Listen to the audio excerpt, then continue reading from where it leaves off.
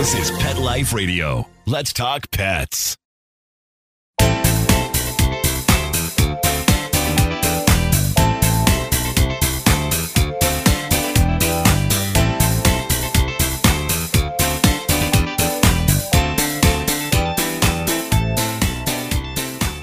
Welcome to Covered in Pet Hair, a boozy show for pet lovers on Pet Life Radio. I'm your host, Isabel Alvarez-Arata, and today I have the pleasure of having a drink and a chat with a professional dog trainer who thinks dog training should be fun and the pet industry should be diverse. I will tell you all about her and introduce you as soon as we come back from these messages from our sponsors. Take a bite out of your competition. Advertise your business with an ad in Pet Life Radio podcasts and radio shows. There is no other pet-related media that is as large and reaches more pet parents and pet lovers than Pet Life Radio. With over 7 million monthly listeners, Pet Life Radio podcasts are available on all major podcast platforms, and our live radio stream goes out to over 250 million subscribers on iHeartRadio, Odyssey, TuneIn, Stitcher, and other streaming apps.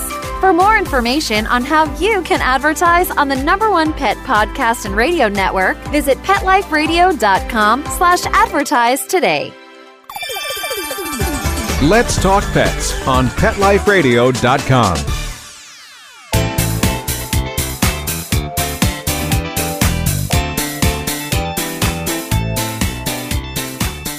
Welcome back to Covered in Pet Hair. I'm your host, Isabel Alvarez-Arata, and today I have the pleasure of having a drink and a chat with a pet parent, a dog trainer, and behavior consultant.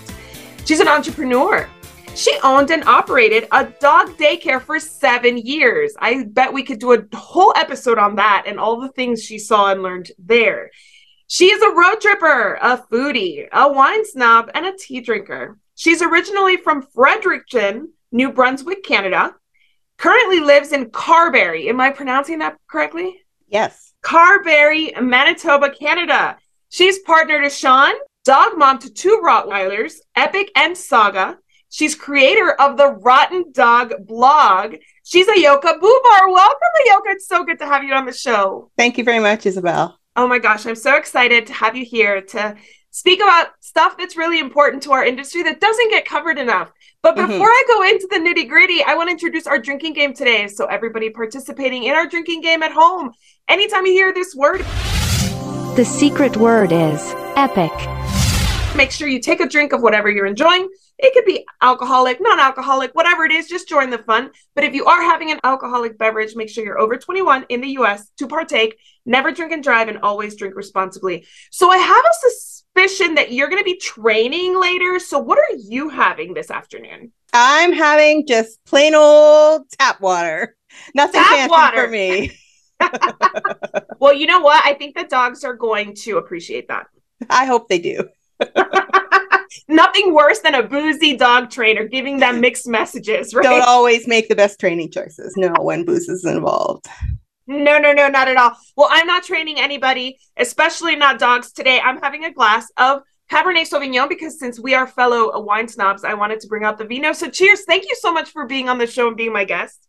You're welcome. Thank you. All right. Well, I always start this show with the game, and today is no different. Yoka is like a big fan of dog sports, and I've not been able to interview anybody about dog sports, specifically like specific dog sports, and I know nothing about dog sports. So if you're game, I would like to play a game called Dog Sports, and it's a quick fire challenge where I'm just going to ask you your opinion on certain things involving dog sports. Are you ready to play?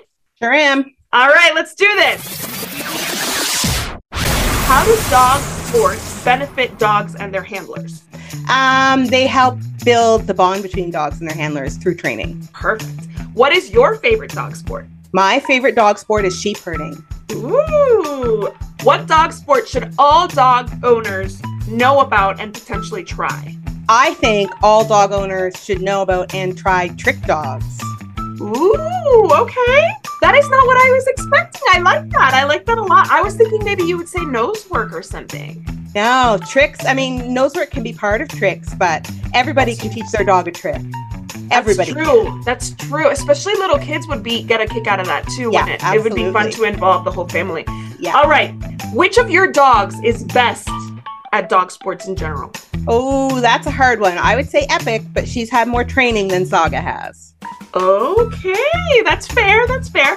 All right, what is the easiest dog sport for regular dog parents, not trainers, not pros, to get involved with? The easiest one, I would say sprinter, or what we call in the States FCAT, which is just one, it's like a single dog drag race, start to finish. You can do it as a recall, or they can chase a lure, and you don't need any training to do it. You just have to be able to have someone hold on to your dog and release them, and you catch them at the end. How cool. I love that. Okay. Which is the most difficult dog sport to get into? I would say that I've done herding. Really? Yes.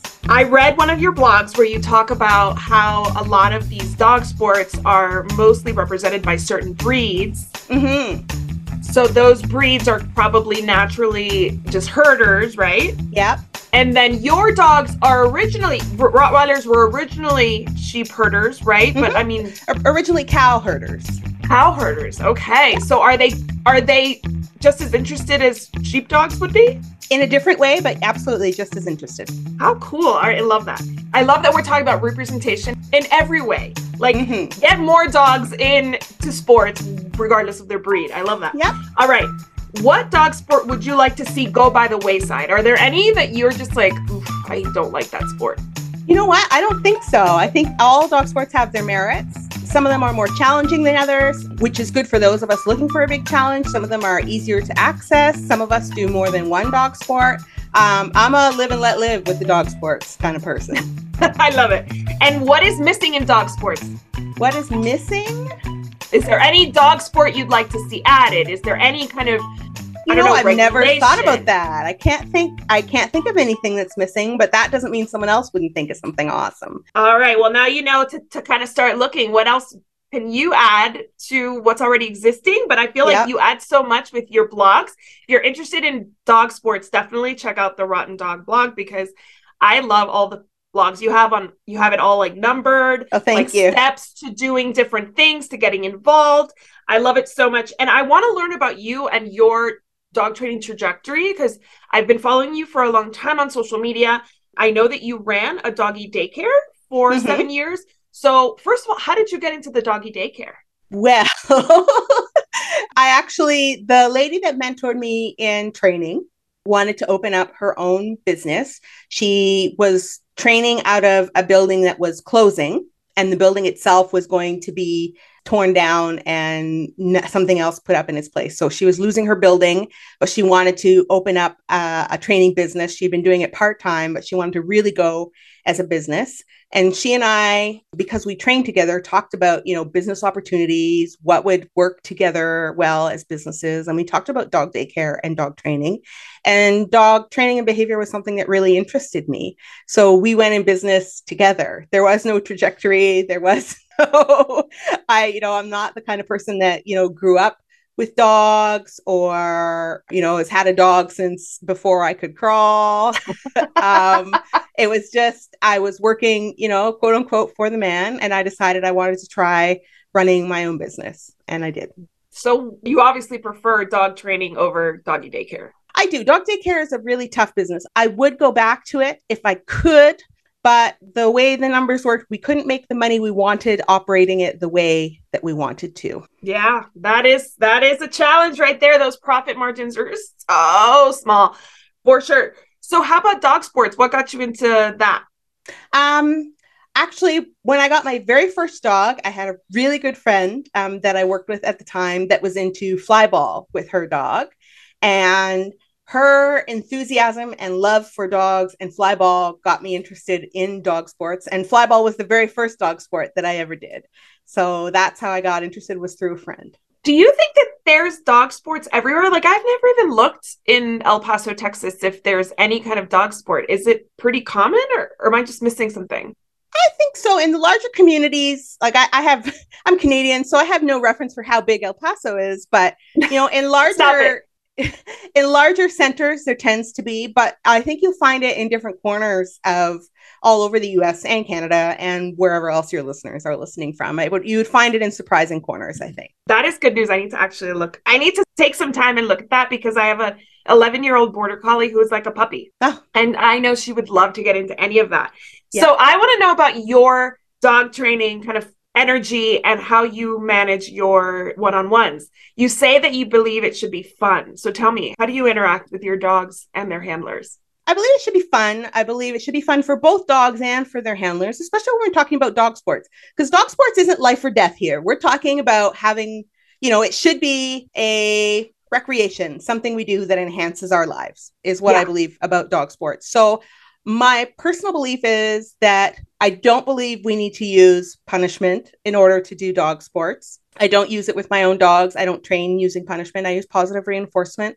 And I think that training should be cooperative and that our dogs should be engaged and part of the training and have a say. And, they're their own beings, even though we live with them and manage a lot of their lives. They do have preferences and, I won't say thoughts, but they do have preferences. They do tell us things if we're willing to listen. And I think that sort of encompasses how I think about training in dogs. I love that so much. I love that you have that philosophy. I share that philosophy. I think it should be collaborative, cooperative, like you said. And I think that it's interesting that you want to apply that to dog sports. Is force commonly used to this day in sports? I would say in some sports more than others, but you would probably find it in just about every sport to a greater or lesser degree. So are you talking about like prong, choke, shock collars, or more like correction type things? You could find something as, I'll say, small as a verbal correction up to using and including prong, choke, electronic collars in dog sports all over. And for me personally, my personal ethics are, this is supposed to be fun for me and for my dog. It's not a life or death situation. We're not talking about my life at stake or my dog's life or anybody else's life at stake. If, as a professional dog trainer, I'm obligated to use Lima. I don't know if you've talked about Lima in your least invasive, minimally aversive techniques, right? So if I was going to use aversive techniques, it would be for the big life or death things. It's not going to be for, I want to go have fun with my dog on a Saturday afternoon and a bunch of other dog owners. Yeah. I mean, it's supposed to be a positive addition to everybody's life. So it reminds me of like the teenager's mom who's like forcing them to go to swim practice and taking all the fun out of the swim experience and the team experience. You know what I mean? That's what it's giving me. It's giving me like that like helicopter parent, but like these dogs are not going to like, sure, they can win prizes, right? But they're not going to like secure like, a college scholarship at the end of their performance. So their life is not at stake. It truly is. It's not. I love that so much. Well, I need to take a break right here, but when we come back, I want to speak a little bit about the lack of diversity in the pet industry. And that's why I invited Ayoka here, because she and I share a lot of the same perspectives. Don't go anywhere. We'll be right back. Pet Life Radio, the #1 pet radio network on the planet, joins forces with iHeartRadio to put the power of your pets in your pocket. Awesome. Download the iHeartRadio app and rock Pet Life Radio on your phone, on your tablet, on your Xbox, in your car. Pet talk, pet tunes, and fun pet times. Pet Life Radio and iHeartRadio. Positively Possum. Let's talk pets. Let's talk pets On Pet Life Radio. Pet Life PetLifeRadio.com.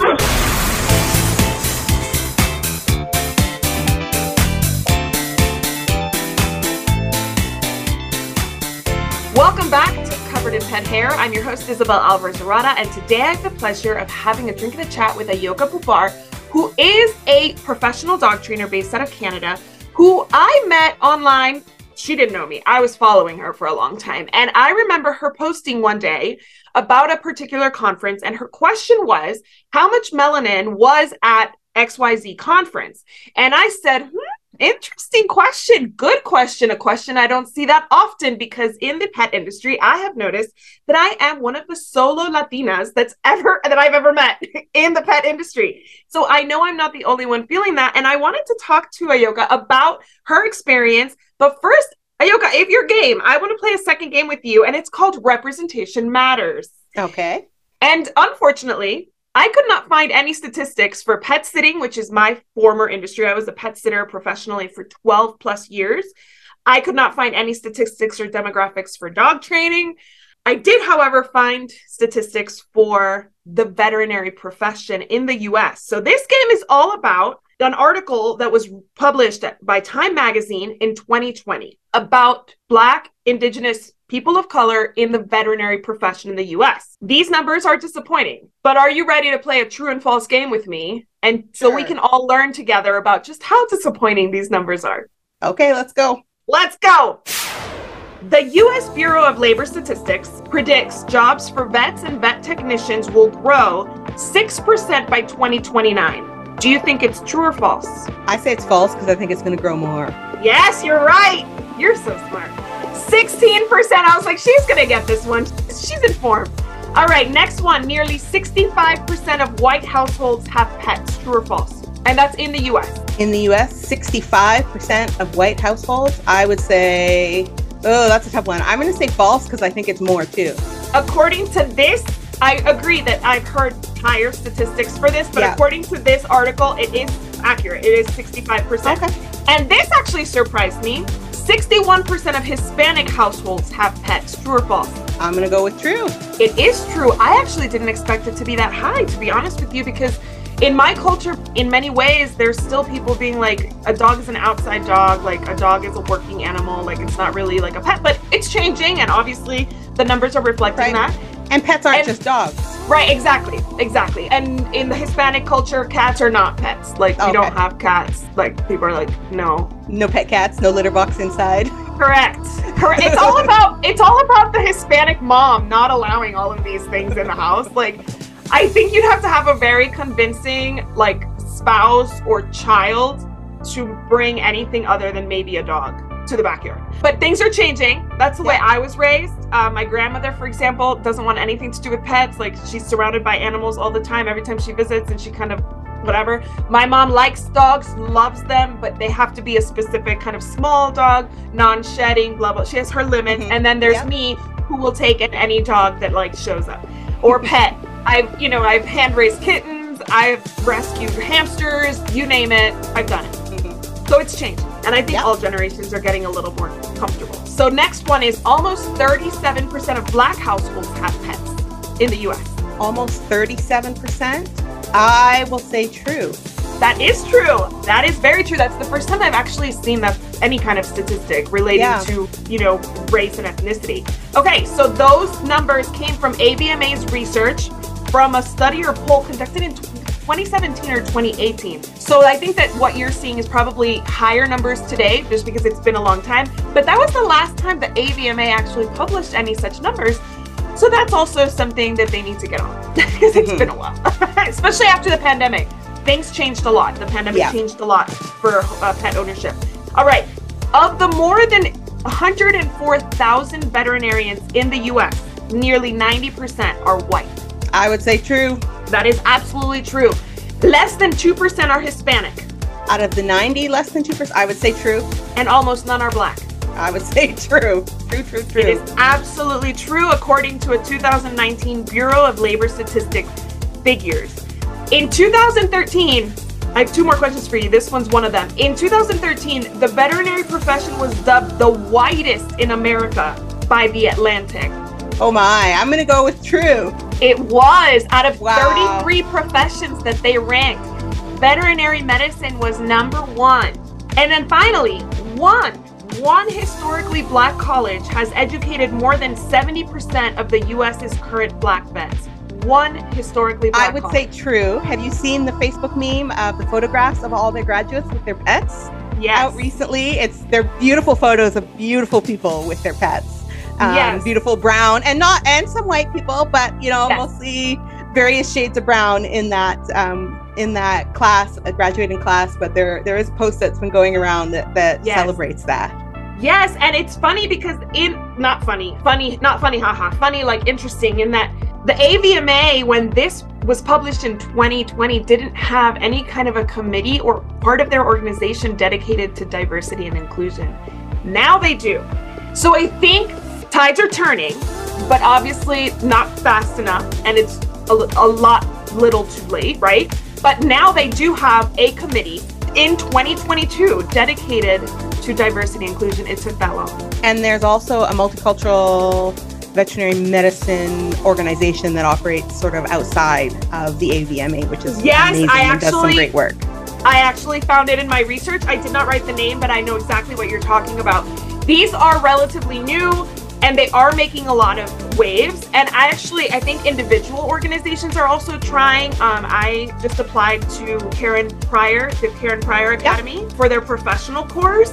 And they do have a scholarship for Black, Indigenous people of color. So I think it's changing and it's great. But I want to kind of pick your brain so that those who are watching and being like, so there are no Black vets. Like, okay, there are no Hispanic pet sitters. Okay, there are no Black dog trainers. I want you to tell me, like, why do you think it matters that there aren't? I think that, when we look at our general population, we have Black, we have Latina, we have people of all different backgrounds. And when we don't see them represented in our professions across the board, whether it be car mechanic, whether it be vet, whether it be dog trainer, it means that perhaps our culture of our organizations are missing something, that they're not being welcome and open. And I think welcome and open organizations are the ones that grow and the ones that thrive, because they're listening to their members, they're working for their members. So I think in order to keep up with things in today's world, we need more veterinarians. What was the statistic? 16%? Yes. 16%. That's a lot if you think about how many veterinarians there are in the US working in all sorts of places, right? Like in Manitoba, where I am, not far from where I am, a lot of the veterinarians are working in the meat industry or in the farm and agriculture industry. Agriculture. So, vets are everywhere. It's not just taking your cat to the vet. It's all over the place. And, I think if we're missing those people, we're missing some really important voices that could help shape and improve our organizations. Absolutely. Why do you want to see more diversity within the dog training, pet care industry in general? I think people deserve to have trainers that look like them, Yes. Someone that understands, like you were talking about, my mom would never allow a pet in the house. So then how do you learn about pets? Correct. And pet care, like maybe having a trainer that shares your background helps you understand things a little bit better and helps you incorporate things into your day-to-day life a little bit better. And I think we all work better with people that at least understand us or understand a part of how we live. Absolutely. I totally agree. How does the representation matter to the dog owners as far as them feeling heard, like seen? When I go to a veterinary office, I never expect to see a Hispanic veterinarian. Like I just don't. And I'm sure most Black people don't expect to walk in to a veterinary clinic and be like, hey, I would be shocked. Right? So like, why does that matter? Why as even just like as a personal kind of something to notice? Like, does that matter to you? Does that say, wow, like I'm so proud, I'm happier, I'm more connected? Does that make a difference to you? Or do you not care based on the care that they give you? I would say I would be absolutely proud. I mean, the care that my animals get is wonderful. And I think it would be wonderful, regardless of what our veterinarian looked like. That's what we would expect. But to have a little bit of diversity, I think would make me feel proud and definitely more comfortable in that situation. Because I do wonder sometimes what assumptions a veterinarian is making about me as a person based on my skin color and how I look. Yeah, absolutely. That maybe a person of color might not. Right. Well, it's funny because the article said the article's fantastic. If you have not read the Time Magazine article from 2020 that is about, I think the title is Black Veterinarians Want More Diversity. It asked the question, why are Black or Hispanic kids not interested in becoming veterinarians? It's because that wasn't maybe an option for them because they've never seen a veterinarian because they didn't grow up with pets, right? But it doesn't mean that they wouldn't be an amazing addition to the industry later in life when they were exposed to other possibilities living on their own. And then it also talks about how maybe waiting until helping, college graduates get into the veterinary industry is too late. Like it's by then they've already maybe chosen other career paths. Yep. Not involve veterinary medicine. Yeah. Well, and I think if we want to think even bigger, if we just think about people of color in STEM, science, technology, engineering, and I always forget what M is, mathematics. Mathematics. Veterinary medicine is part of STEM. And we also see a lag in and a lack of diversity in STEM jobs and professions on the whole. Are you thinking that there's more than can be done at this point? Like, obviously, we've talked about AVMA starting a committee. We've talked about the other organization that's not related to the AVMA. We've talked about Karen Pryor and similar organizations offering scholarships to kind of help people surpass barriers, financial barriers to get into the industry. What else can be done? I think organizations can be more welcoming. I love that Karen Pryor offers those scholarships. And right now, if you look at the big conferences, they're the only ones offering a scholarship for Black, Indigenous, and people of color. That's really sad, actually. I think our organizations can do better. There are some committees, but I'm a believer that committee work is slow in organizations. My experience with committees is they err on the side of safety. And there's always a concern of acting and behaving appropriately towards people of color. You know, I think there's some fear there as to how to include people of color in things. There's some of these organizations have done some things that are pretty damaging that maybe people of color don't want to be a part of those organizations. Because people in, not necessarily the organization, but people that are part of those organizations and continue to be parts of those organizations have done damaging things. Right. So, I wish I had a magic wand. Right. These problems are not easy to solve, and they weren't created overnight. Correct. But I think we can do better. I think organizations can do better by offering scholarships. Having people of color, when I asked that question about how much melanin people saw at a certain conference, I was just asking a general question. Right. And it could be melanin in the participants, because this was an in-person conference. How many people of color were at the conference as participants learning? How many people of color were at the conference delivering content? So organizations can do this in multiple ways, show that we've got people of color in positions where they're teaching and expose the rest of dog trainers to something a little bit different. I think where change needs to happen is all the way up from the individual to the organization. I thought long and hard, like how could I personally change? And I can change by what I do individually. I can change by coming and talking to people like you on podcasts, which I have. And I can change by pushing organizations to do some things. I'm not at the point yet where I want to participate in some of these organizations because I'm not confident that most of them have the best interests of people of color in mind. I feel like maybe some of their movements towards inclusion are performative. Right. And it's also not your individual responsibility to educate a whole organization. There's that too. There's lots of places they should care, right? You are not hired as a consultant. You are a dog trainer who wants representation. But the way I was raised and the way I think, if there's going to be a problem, then I need to be part of the solution. I love that.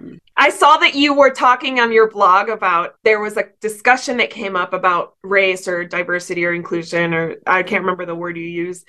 And somehow I was a part of it. And then you were like, ...